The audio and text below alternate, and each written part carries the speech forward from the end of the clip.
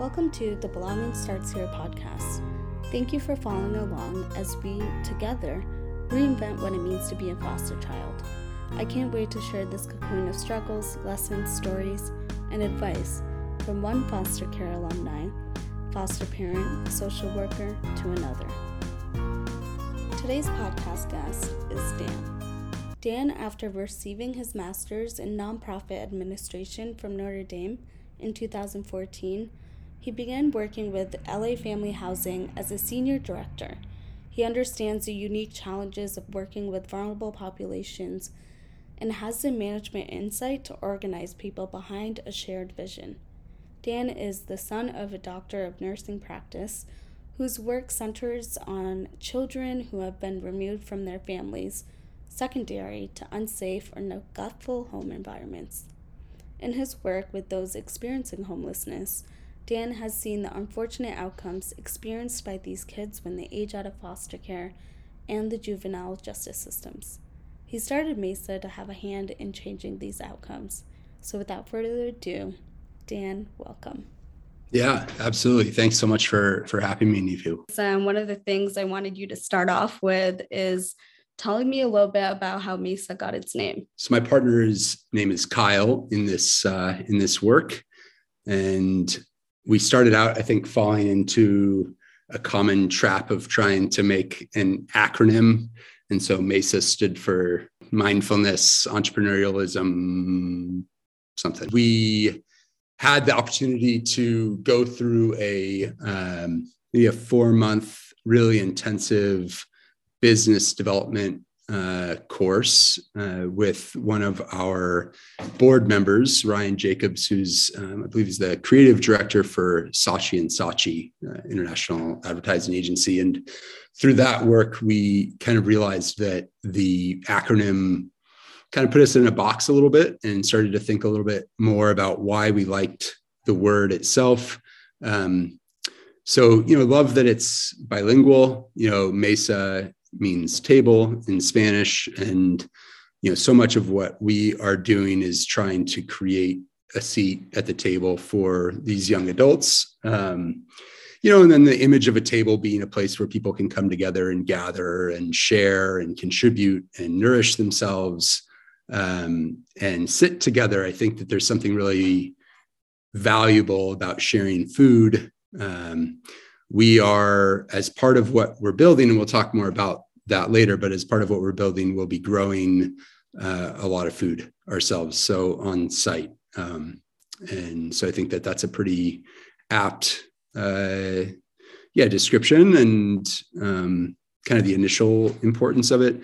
But we also, the more we thought about it, also thought about a Mesa as, a solid place where you're up above, you've gained some elevation and it's flattened off and you can kind of see out into the distance. And what a beautiful kind of image for the place in life where our participants are sitting, in this space between maybe the foster system and the rest of their lives, and not really necessarily being sure about where they're going. That when you're up on a mesa, being able to see out and kind of chart your path and have an idea of where you're going and how you're going to get there.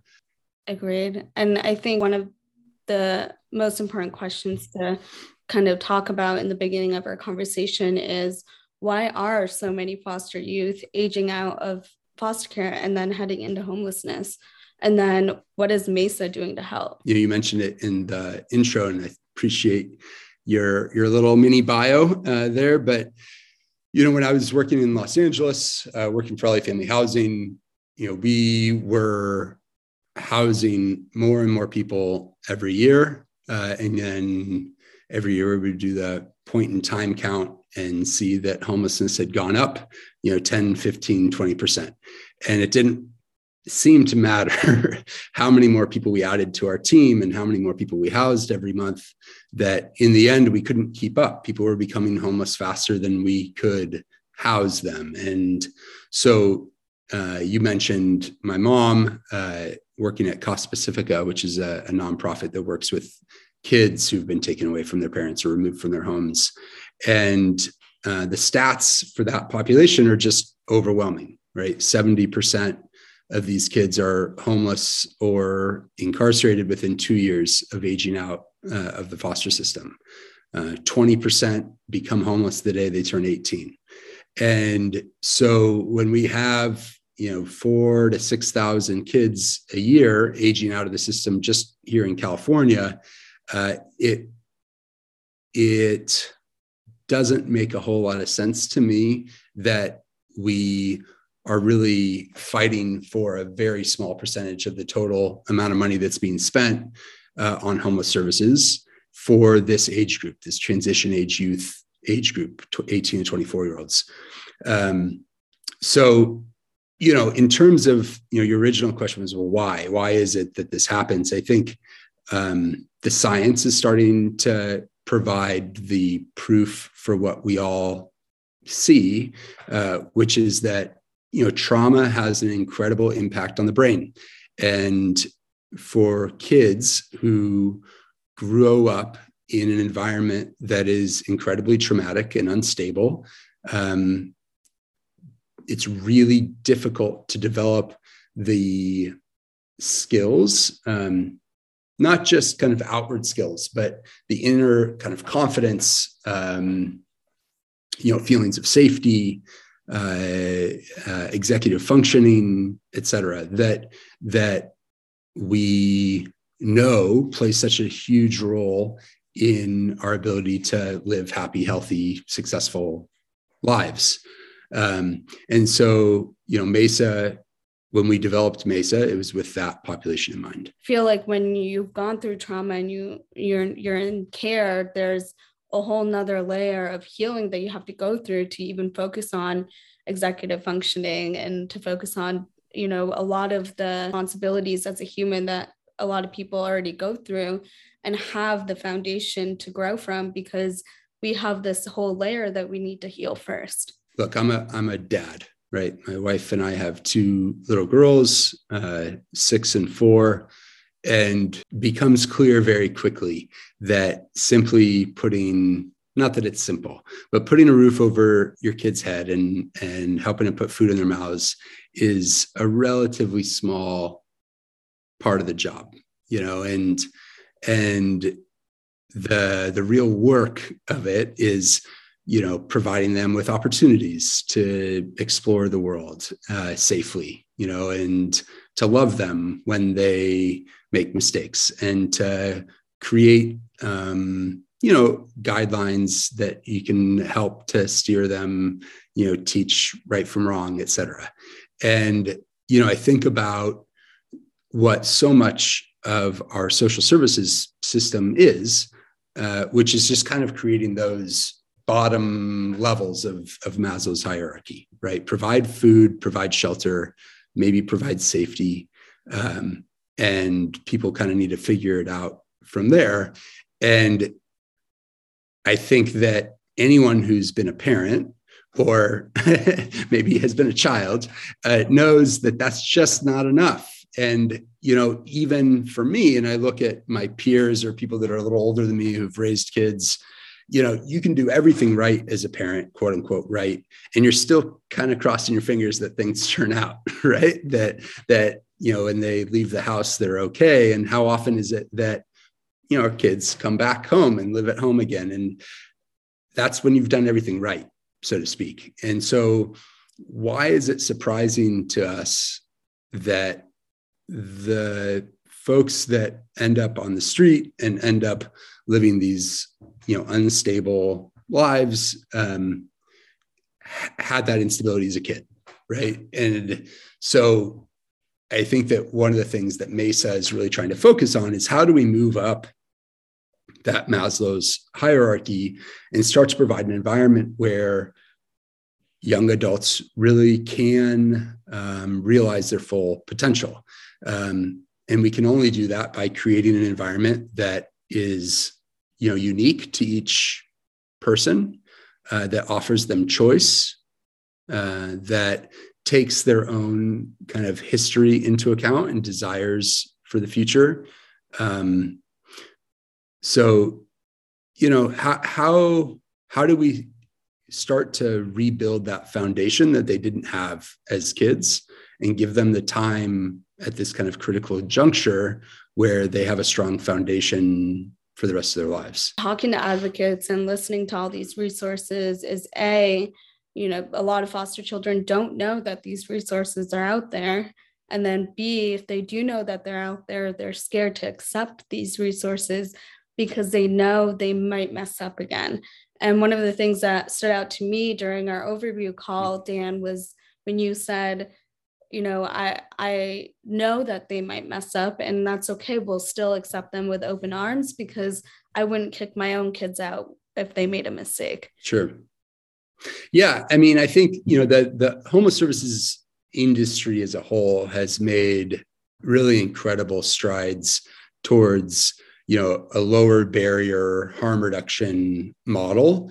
And I think that for the most part, people that are in this line of work have accepted but those best practices, with open arms. I think we know that when we put those kinds of barriers in place or those hoops to jump through, we end up working with the people that probably need our help the least. And we reinforce those kind of negative, low self-esteem, feelings of failure, et cetera, when we disregard people who trip up, So yeah, that's certainly part of it. I think that's even more so an important aspect of what we're doing with this age group. Which is 18 to 24? 18 to 24. Yeah. There's a big difference between having resources available or that exist, I suppose, and having access to those resources, right? So in California, they passed AB 12, which provided a whole host of things, including free college education, right? Junior college and state college education for kids who age out of the foster system. It provided for things like subsidies for housing, et cetera, right? Well, how effective or how helpful is it to have a free college education if I can't make it through high school, right? So roughly 30% of kids who age out of the foster system graduate from high school. So we're already talking about a really, relatively small subset of the population who can take advantage of being able to go to college. But then from there, maybe I graduated, but by the skin of my teeth, right? And might not feel comfortable going to school, or I didn't have the support in high school to start applying for colleges, or I don't have the confidence or wherewithal to head out on my own, or I get into school and I don't have access to, books, lodging, food, right? And now all these schools have offices of basic needs to try and provide some of those things to kids, but these are hurdles, right? And so I'm a lot less likely to take advantage of it. John Burton Advocates for Youth just recently did a presentation where they highlighted some of the work that was done nationwide by some social workers in Texas, I believe, who looked at a variety of the states that provide opportunities like that.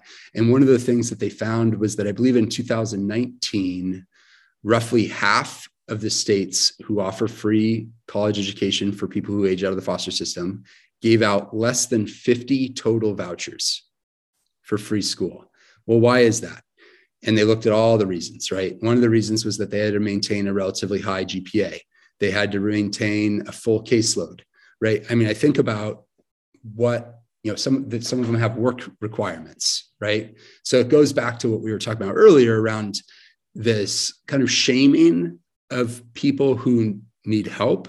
And one, how disgraceful that is, in my opinion, but also how counterintuitive it is, right? We literally make it harder for people to access the help they need, and then either wonder why people aren't doing better, right? Or we have programs that cost more to administer than the actual help that they're providing, which doesn't make a whole lot of sense. And Dan, I think that kind of leeways perfectly into the trash bag moment, which Belong starts here, we want to kind of reinvent that trash bag moment, because a trash bag isn't meant to hold a child's or young adult's most valuable belongings, but it's really for those myths or negative connotations that we want to debunk and put into the trash bag. So what kind of negative connotations about these vulnerable populations do you want to put into the trash bag? I want to pause or, go back to that image that you just referenced of kids putting their things into a trash bag to get from one, maybe foster home or group home or whatever, to another. And how powerful of an experience in a negative way that is, that we cannot provide a kid with a suitable, duffel bag or whatever to put their things into. And, it's just from a very young age, we're teaching kids that they are not worthy, that they're not valuable, that they have to rough it, that they're going to have to just grin and bear it, And what's amazing is that kid who's packing that trash bag probably has no idea where they're going. What a horrific and terrifying reality. And in California, I don't know as much about other states and how the Department of Child and Welfare Services or Child and Family Services works, but in California, counties have relationships with other counties wherein if they don't have enough beds for their own foster population, they can send kids to another county, right? So in California, I'm here in Ventura County, in Ojai, and our county has contractual relationships with counties all over the state. And so if a kid, is in Riverside County and it's not working out at their group home and there's not another home for them to move to, they will bus that kid or drive that kid from Riverside County, hours away, to Ventura County, regardless of whether or not they have any connections here, family, friends, et cetera, right? So you're, a 10-year-old kid packed up, hasn't been living at home, maybe he's been separated from their siblings, and they're taken to another part of the state, and they're expected to just kind of transition, and I think, look, we all just we're not through it yet, but we've all gone now through a couple of years of COVID, and the impact that a lack of certainty has on your mental health, or a change in normal, daily course of life, right? Your work site changes, the way you meet with people changes, who you're able to see, wearing masks inside, it's, all these things. And it's had this profound impact on people's mental health, right? And then we translate that experience to that of a kid who has no parents with them in their lives, maybe has no siblings with them in their lives, has very few, if any, relationships that have spanned their life, and they're picked up and moved across the state or even across the county, because there's no bed available. What a traumatic experience. So I think that trash bag, kind of one of those just initial things that I believe we need to pause on, is just the amount of trauma that kids experience. And that's just one relatively small moment in their life, but how powerful and how impactful. And we look at the number of times that kids move throughout their lives. I mean, it's just insane. There's a lot of work. Right now we're focused on this 18 to 24-year-old population, but there's so much more work to do upstream from that. And that's not to say anything about the work that people are doing.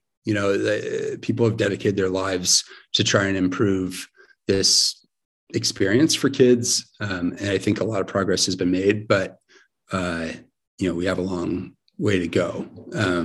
But a couple other things that I wanted to mention in terms of those like trash bag moments. I think that I really think it's important that we hammer the idea that these kids shouldn't have to do anything to earn our help. They've been through hell, and the fact that they're, breathing and willing to get out of bed in the morning is heroic in and of itself. And so, I was recently having a conversation with a friend of mine, and we were talking about some of the different services that we are going to be offering. And I think this is a normal response, but one of his ideas was, what can you do to encourage kids or young adults to maybe show up to therapy, right? Maybe you can require them to do a certain amount of work on the property or something. And my feedback, or I guess, the way I reacted to that was like, look, the way that we're going to encourage them to show up to therapy is by giving them choice, by saying, hey, you, just like everyone that I know who sees a therapist, might not get it right on the first try, might not get the perfect match for you on the first try. And so we need to have the flexibility to let you try other things out. And maybe talk therapy isn't your thing. Maybe art therapy is, or drama therapy, or equine therapy, or horticultural therapy, or maybe you just want to do, yoga, meditation group, and then a group therapy conversation afterwards. Let's try it out. Let's give you options that show you that we care and show you that we value you as an individual. And then if it's a good therapist and you're starting to work on those things that are harming you or causing you angst, then you're going to go back because it's helping, yeah.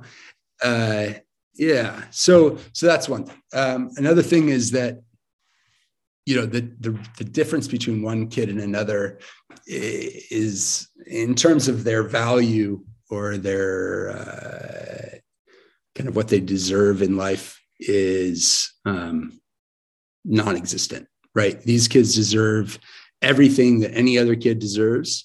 And the more we forget or fail to recognize our kind of familial relationships with one another, regardless of, bloodlines or whatever, the further we get from that, I think the more damage we're doing to our communities. The more disparity we see among our neighbors, the more our communities are going to fall apart. I don't see that as a healthy way to move forward, right? I just saw an article the other day that was talking about the record-breaking number of billionaires in this country. Look, I have nothing against people with wealth, but I do have a problem with extreme disparity that leads to just this massive divide in opportunity. Because, and this is connected to maybe my third point, which is that all people have something really incredible to offer. It's really hard to do that when you're not well. It's hard to give of yourself when your own self is not healthy and whole.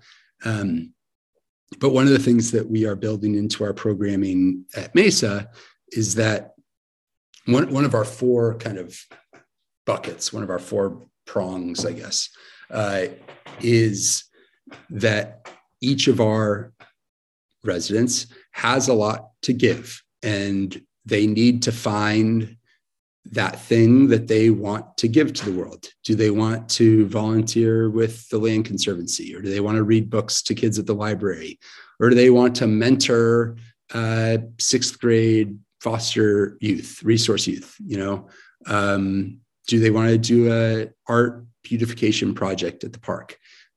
Whatever it is, whatever their passion is, wherever their energy, talent, skill is, let's give something back. Not because you owe anyone anything, but because it makes you feel better. I think it helps your own self-esteem to know that you have a lot, have something to give. It helps you build a relationship.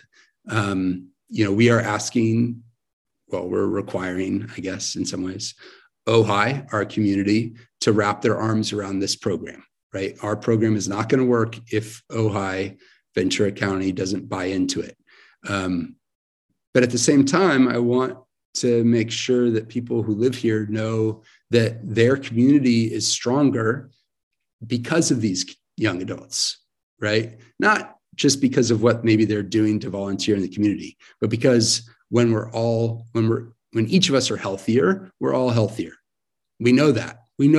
So I think those are really, powerful things to put into the trash bag. And one of the things that about during our overview is title of this episode, which is The Beauty of the Caterpillar and kids aging out of the foster system. So can you tell me a little bit more about the caterpillar moments in these young adults' lives and kind of the beauty behind those moments? I'm sure that this metaphor has been used by a ton of people. I heard it first from a man named Ian DeJong, who has done a lot of work in the homelessness world. And he just talked about how, the butterfly is always, he asked, I think we were at a relatively large conference or something. And he asked how many people had butterfly tattoos, and all these people raised their hands or stood up or whatever it was. And then he said, okay, so how many people have caterpillar tattoos, right? And clearly, well, not clearly necessarily, but no one had any caterpillar tattoos. Maybe he did. And he went on to just talk about what an incredible being this little caterpillar is, right? That they willfully spin themselves this little cocoon or chrysalis, if I think my daughter would correct me. And they go inside and their body melts, right? Their body just completely falls apart as they, reinvent themselves or recreate themselves into this butterfly and emerge. And we tend to celebrate the butterfly because it's, beautiful and whatever. And we don't talk a lot about the commitment and skill and energy and, power and tenacity and resilience of the caterpillar. And so I think that, these kids, young adults, as they are coming to us, they're caterpillars. And the fact that they've made it to that point is, in my mind, overwhelmingly incredible.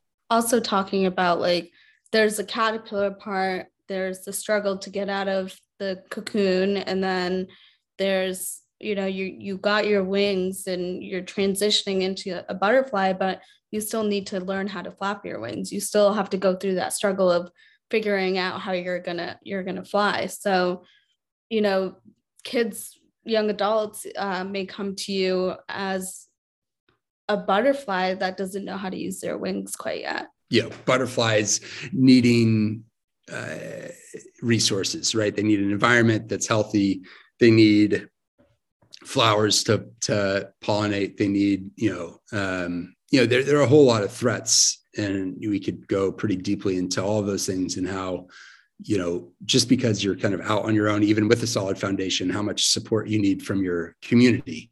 It goes so far beyond just kind of whatever you have internally, and being able to rely on those relationships around you. I think one thing I wanted to mention about these kids in this kind of caterpillar metaphor is, that this takes a lot of work. This is not, you don't show up and in 6 weeks you're ready to go out on your own and own the world. We are set up to be there for a young adult for up to 2 years. Obviously that won't be the same for everyone because not everyone has the same background or,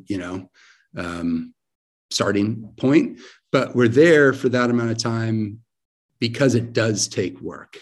And, when it's come up a few times when talking about what we're doing, it's like, okay, well, what happens at the end of 2 years if this young adult doesn't want to leave? And Kyle, my partner, has been quick to say, well, that means that we didn't do our job, right? That has nothing to do with that young adult. If we got to that point where it's been 24 months and they don't feel ready to move on, that's because we haven't done our job. We haven't supported them appropriately. We haven't pushed them, on their journey. And so that's on us, and we need to figure out how to make it right. But, I don't expect it to generally take that long. So we'll see. But anyway, recognizing just the strength and courage that it takes for these young adults to go inside of themselves and start to work on those things that maybe have gotten in the way in the past, and to get back up again and keep working and keep trying, and to trust us. Right. I mean, I think that, as well as anyone, that, the number of people who come into your life and say, I'm here to help, I'm here to help, I'm here to help. And maybe they're there for a little while, or what's being promised isn't actually what shows up. And so we've got to be consistent on our end to really show up every day and give them a reason to believe in what we're doing. Can you tell me, from having the thought and idea of creating Mesa to where you are now? Yeah. So the concept actually started out as an early release program for people coming out of jail. Kyle came to me maybe 2 years ago now, asking about my work in LA. At the time, Kyle had started Topa Topa Brewing, co-founded Topa Topa Brewing brewery here in California. And I thought when he was asking me about homelessness that he was wanting to find a philanthropic partner for the brewery to donate to. And that was not the case. He was ready to get out of the beer business and get involved in some more community-based work. But so I presented him with this concept that looks pretty similar to what we've built, but initially for people coming out of the prison system. We fairly quickly pivoted to working with young adults, transition age youth. And the idea was always built on this kind of holistic viewpoint, or a holistic approach to human health. And so in that, recognizing that human health and environmental health are intrinsically tied. And so, Mesa is now a 1% for the Planet nonprofit partner because of our commitment to environmental health. We just recently closed on a property where we'll be launching our first site here in Ojai. It's a 10-acre orange orchard where we'll have, there's kind of a main house. We'll be adding 10 tiny homes that are really, really beautiful.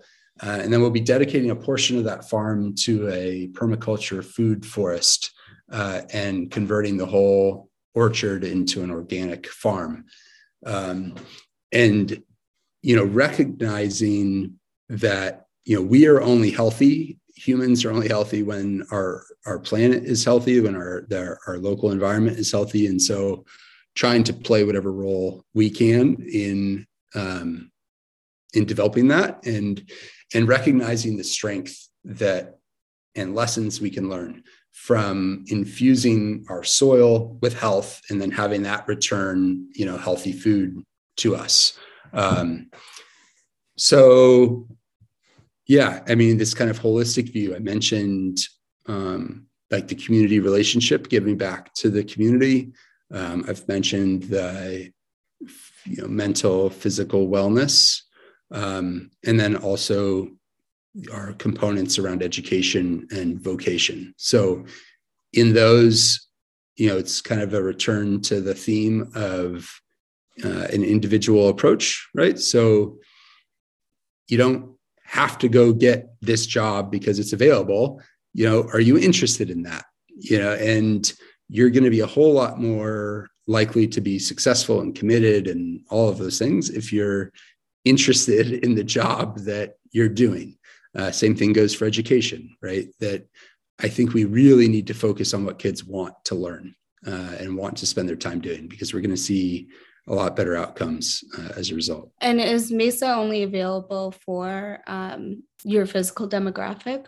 Yeah. So right now, we are based in Ventura County. We've received a lot of funding from Ventura County. And so we're committed right now to providing the services for young adults here in Ventura County.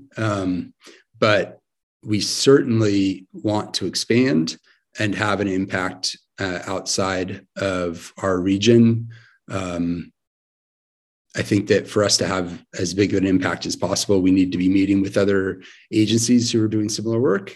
If they're interested in what we're doing, I would love to, connect and talk about our theory of change and why we think that this is the right way to go. So, like I said, I think we need to go upstream. We need to start thinking about foster care at a younger age. We need to be working with parents who are likely to have a hard time keeping their kids because of whatever situation they're in, and start surrounding them with professionals and love and support from the first doctor's visit. In my mind, not in my mind, this is just fact, that any investment that we make at that age is going to be repaid in full very quickly. We spend an unbelievable amount of money, $100,000 a year, easy, just keeping people alive on the street, right? We spend that or more keeping people alive in jail. And on top of the money that we spend, the amount of trauma that these people are experiencing, the impact that it has on our daily lives as we, go through life. So, I think that the more we can invest intelligently, holistically at a young age, the better. And, it's our intention to help to, steer the conversation in that direction. It's targeting it at the roots and seeing what roots each individual organization or each individual person can tackle and help with. And I respect that you guys do think about that. It's how can Mesa actually help from the root, so someone might not even need our services in the future. So I respect that, and I think it's something that needs to be talked about. I want to go back to how you said one of the things that our listeners can really help you with is if they are an agency that has the same mindset and the same, kind of plan of action to help these youth with, to get in contact with you and then put your minds together. So what's a good way for just those agency specific contacts to get in contact with you? So come to our website, www.mesafarm.org. You can email me directly, and maybe you can include that in the notes for the podcast. But my email is dan.parziale@mesafarm.org. But if you reach out to us through the website, there's a spot to send us an email. It's an easy way to do it. But I would also encourage people to think about fostering, think about being a foster parent, think about adopting.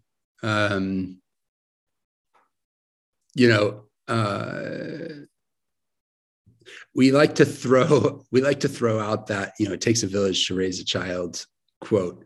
And I don't know how much we believe it. I think it's an easy thing to say, and it's a nice thing to say, and it recognizes maybe the reality of it. But then it's like, yeah, so that kid needs a community right there. That kid needs a community to help raise him or her. And it's like, right, well, that's why we have school. Well, we have schools that with massive classrooms, and teachers that, are maybe underpaid and dealing with all sorts of challenges, or, that's the social system, the, Department of Child and Family Services to deal with. Well, that's not our community. Our community is us, me and you. And I think we can do a lot more to help improve the lives of these kids. I think that it takes all of us. What's one piece of advice that you would give to a foster youth about to age out of foster care, and for an advocate like yourself that's working with this population? Yeah. So I think I'm going to start with the non-foster youth. So like advice for everybody else. And I think that would just be to do something. I think it can be scary. You can feel like, I don't know enough, or I've got to get my own life in order, or I've got my own kids to worry about, or whatever. And I get it. I also think that you're going to get a lot more out of that experience than you realize. And so if you have the means, you don't need to be perfect. You just need to be you, and you need to be available, and you need to be consistent. But jump in. I think it's incredible how powerful you are. And so that would be kind of my advice there.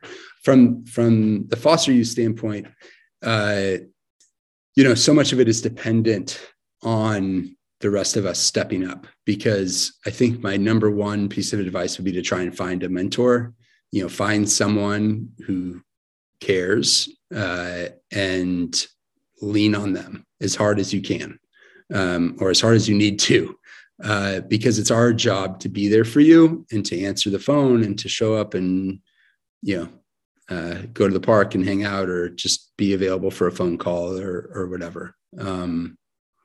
I recently had the opportunity. I was introduced to a young man who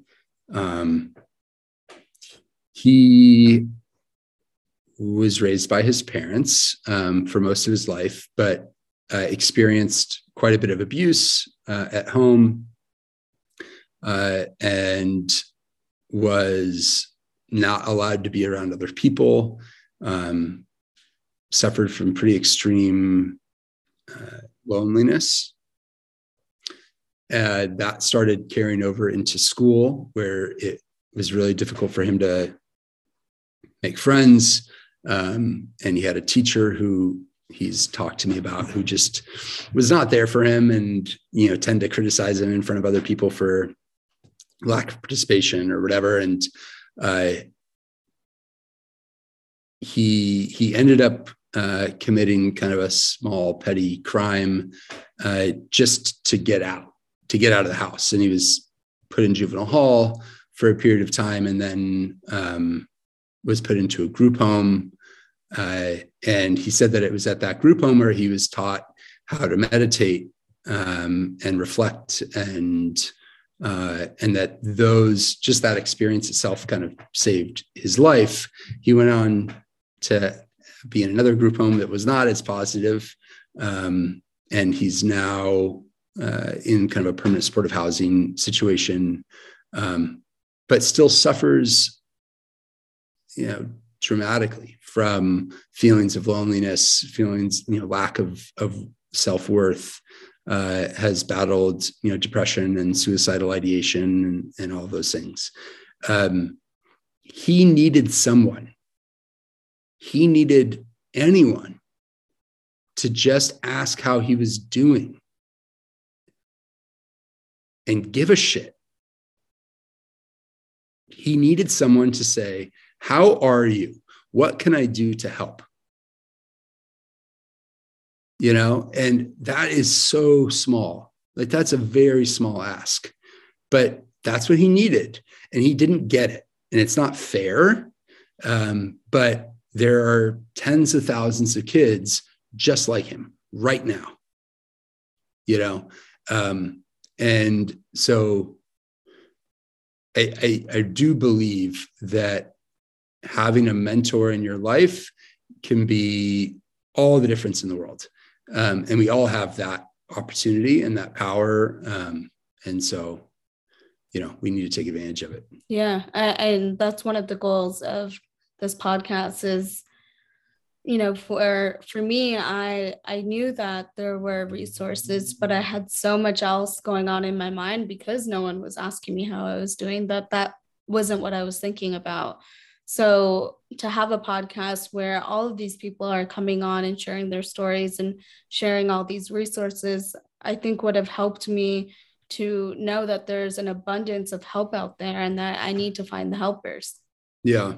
Yeah. But I think, so if I can push back on that a little bit, I think that's putting a little bit of pressure, maybe too much pressure on you. It's like you're a kid, you were a kid, and right. It was not your responsibility, in my mind or in my opinion, to like go out and manifest that. I think I'm hopeful that if there are any kids that are listening to this, that when someone does offer their help, that you say yes, if they're a good person who you trust and all of that. Take a leap of faith and say yes to that help. But I think that, you should have been given more options probably. What would be your pitch almost for a social worker, even to say, hey, I know you're about to age out of foster care. There's this great program. What would be your pitch that they should use for someone aging out of foster care to consider being a resident at Mesa? A young adult who's getting ready to age out and doesn't really necessarily know what they're going to do. And maybe they have some friends that they think they can crash on the couch, or they have a aunt or a grandmother who can take them in from time to time, or, whatever. I think that one thing I would say is that we all have needed help in our lives to get to where we are, right? No one did this on their own. And there's zero shame in needing help and in asking for help and accepting help, right? And so that's part of it. And there's no shame in not knowing what you're going to do with the next part of your life, right? I mean, you look at kids who had, maybe this idyllic upbringing and they still don't know, right? Some kids do, but so many don't. And, I think about a lot of the time that I probably wasted in college because I didn't totally know what I wanted and I wasn't maybe mature enough to take advantage of the opportunities that I had. And so, kind of normalizing the experience.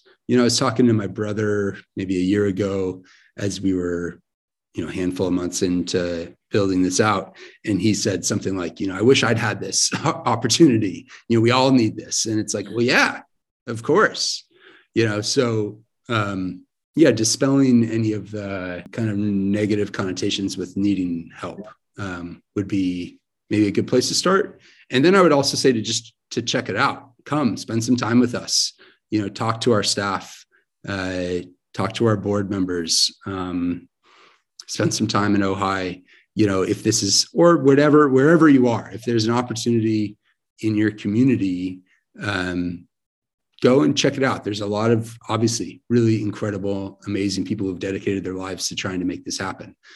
From the social worker side, one thing I would say is, well, two-part answer. One is that if you are not like loving what you do, not to say that there aren't bad days or bad meetings or, whatever challenges, but if you are not loving what you do, go do something else. Life is short. As far as I know, we get one crack at this. We get one shot at this life, as far as I know, and we might as well enjoy it. And I have to say that I am so honored. I feel incredibly lucky that I've had the opportunity to do the work that I've done with my life and in my life, and I relish the opportunity to build Mesa out with Kyle and to create this really incredible space for people to live and work and grow, build community, et cetera. Mm-hmm. So if you're enjoying it, awesome. But if you're not, that's okay. Go do something else or take a break. My buddy DJ Dodonna leads up a group called the Sabbatical Project, which is, pushing for people to take sabbaticals and to work sabbaticals into their benefits packages with work. And, I think that's a huge, if you can make that happen or talk to your work about making that happen, I think it's really important to take some time to step back and think about what inspires you. Because each of those kids deserves everything you've got, and you need to have boundaries and you need to have balance and all those things. But when you're there and you're sitting across from them, they deserve all of you. And if you can't give that, then maybe you need a break.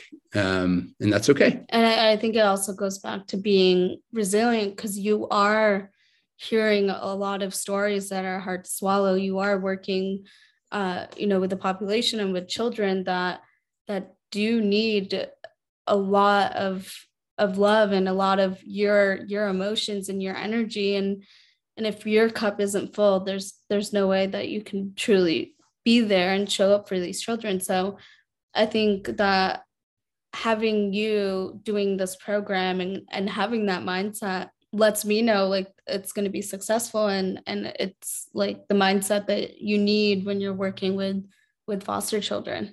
Yeah, I think so. One thing that we've learned a lot too is that as we've built out this program design and really kind of harped on the importance of mental health, physical health, et cetera, a balanced life, that we need to be incorporating those practices into our own life. Right. So, Kyle and I are working on that. So yeah, it like if we're going to preach it, we should be walking the walk too. And, so we're trying. Tell me a quote that you resonate with, either to help you like get through the work that you do, or something that relates to the world of foster care. Because I think quotes, and I think you said this too, is during our overview meeting, you said it really packs a punch, and quotes really kind of say what needs to be said in a few words that a lot of people resonate with. So what would that quote be for you? Yeah. I